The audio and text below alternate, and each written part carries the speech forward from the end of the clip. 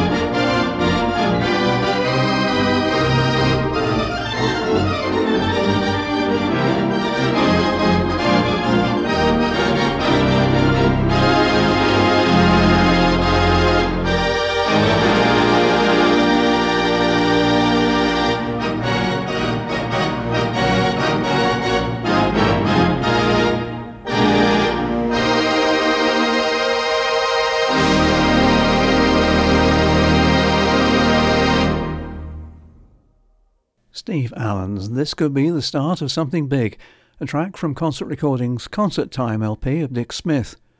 As with most albums on that label, it's very hard to find their recording and publication dates, although there's a wealth of such information in the HOS archives when they resurface. As far as I'm aware, Dick only released 4 theatre organ albums, all in the vinyl era. Fortunately, I have a number of concert tapings in my library, the first of which was made in March of 1979 on the 26 Wurlitzer in South Hills Theatre, Dormont, Pennsylvania. Over to Dick for the song's introduction. This next song, ladies and gentlemen, was named the best song of the year by a young composer named Billy Joel, who has been, in my estimation, totally underrated. When it first came out, I was talking to some friends of mine, and I told them, I said, that is going to be the best song of the year, and it was. It's a beautiful ballad. It's called Just the Way You Are.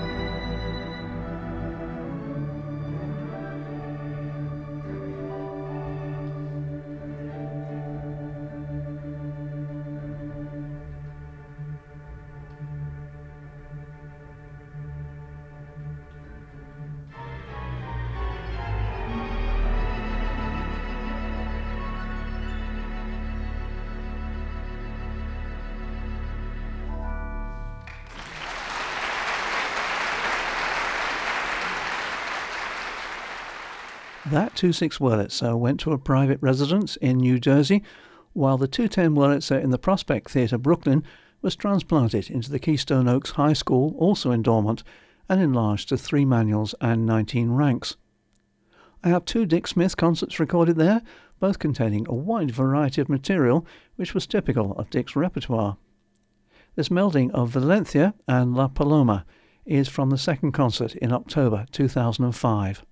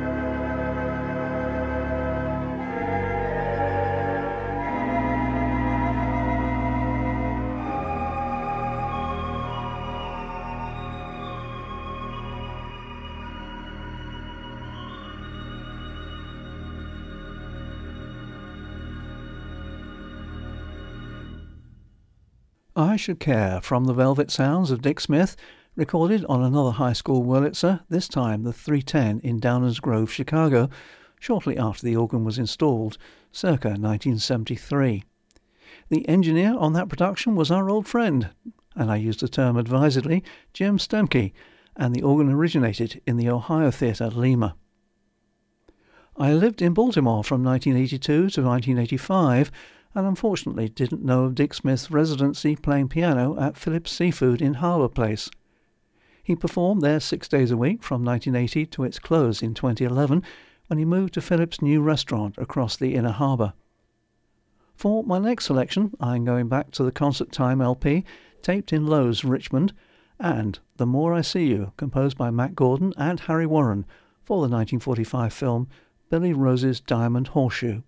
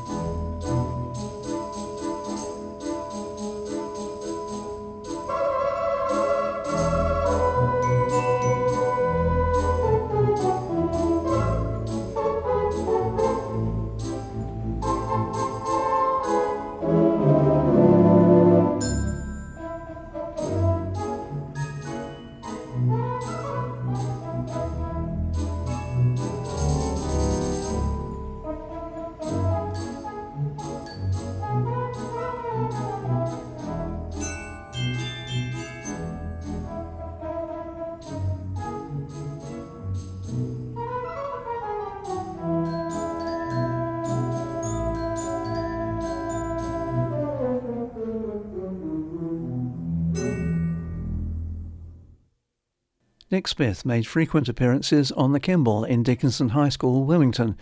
Checking their archive list, he was almost a yearly attraction on their concert schedule from 1973 to 2013. Luckily, most of Dickinson's events are recorded. Ernesto Lecuona's La Comparsa, composed in 1933, is a selection from Dick's February 2004 concert.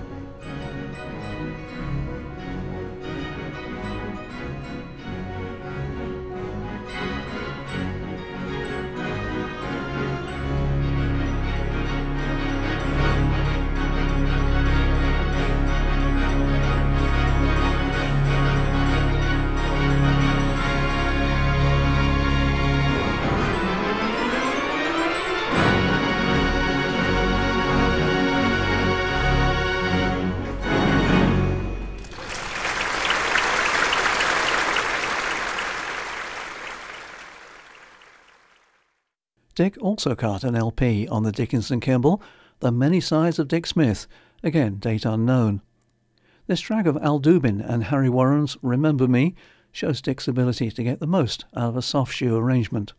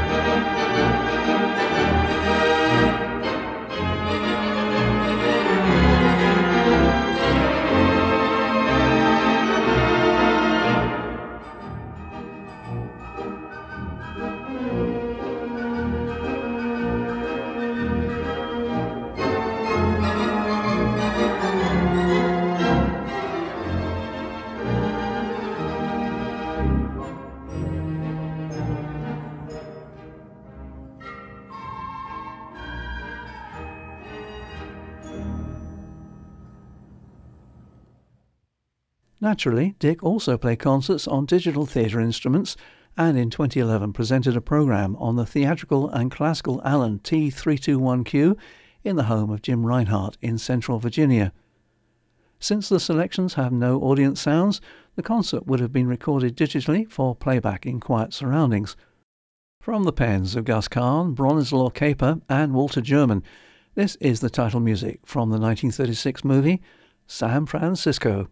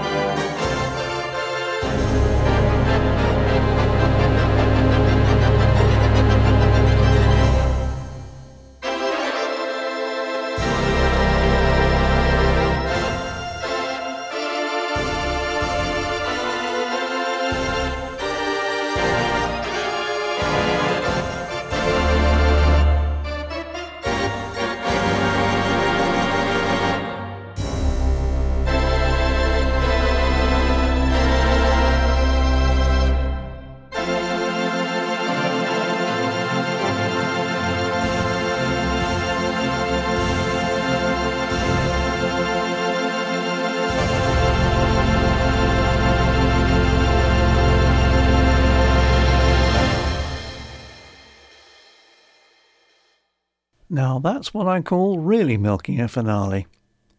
In quieter mood and featuring the George Wright 319EX in Mike Phillips' home in Chesterfield, Virginia, this is a delightful ballad from 1924, Jealous. Again, it's taken from a concert in 2007 which was also played back by the capture system for this recording.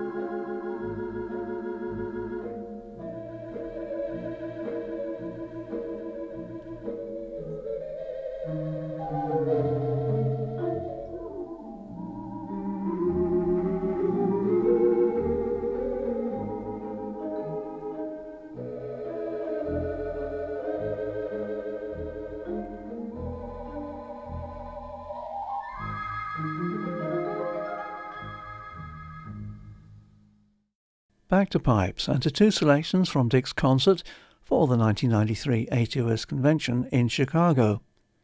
The 317 Wurlitzer Kimball hybrid in the Gateway Theatre was in fine form, as was his playing of the De Silva Brown and Henderson standard Button Up Your Overcoat.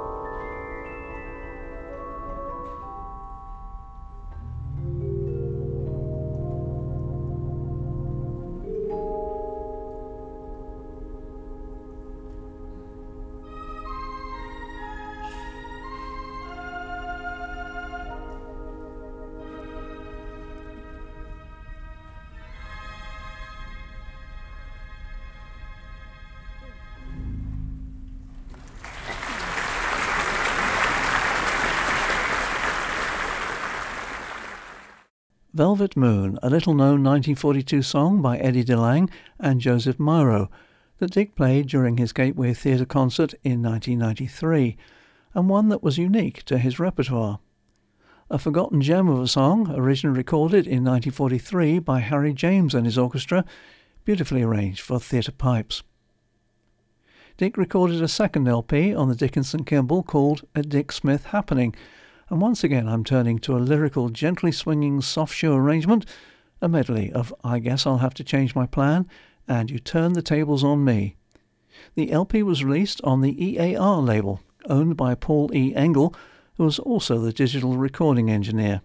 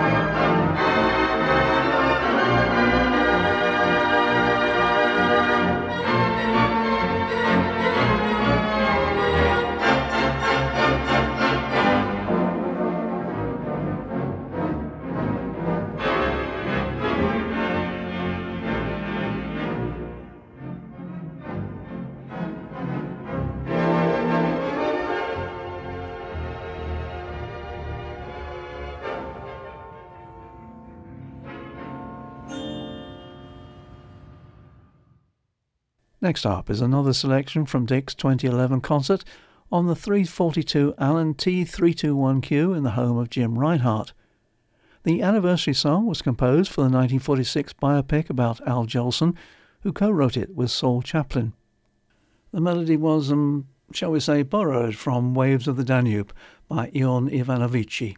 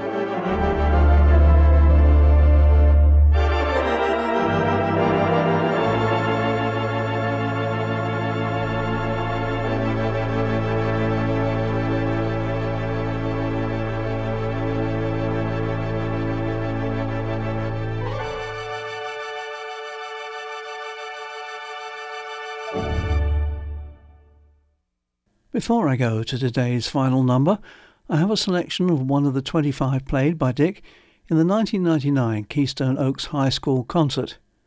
Apparently he was known for playing numerous encores, and indeed that concert ran for almost 2¼ hours, much to the delight of the audience. This is a medley of Roses Are Red and Melody of Love.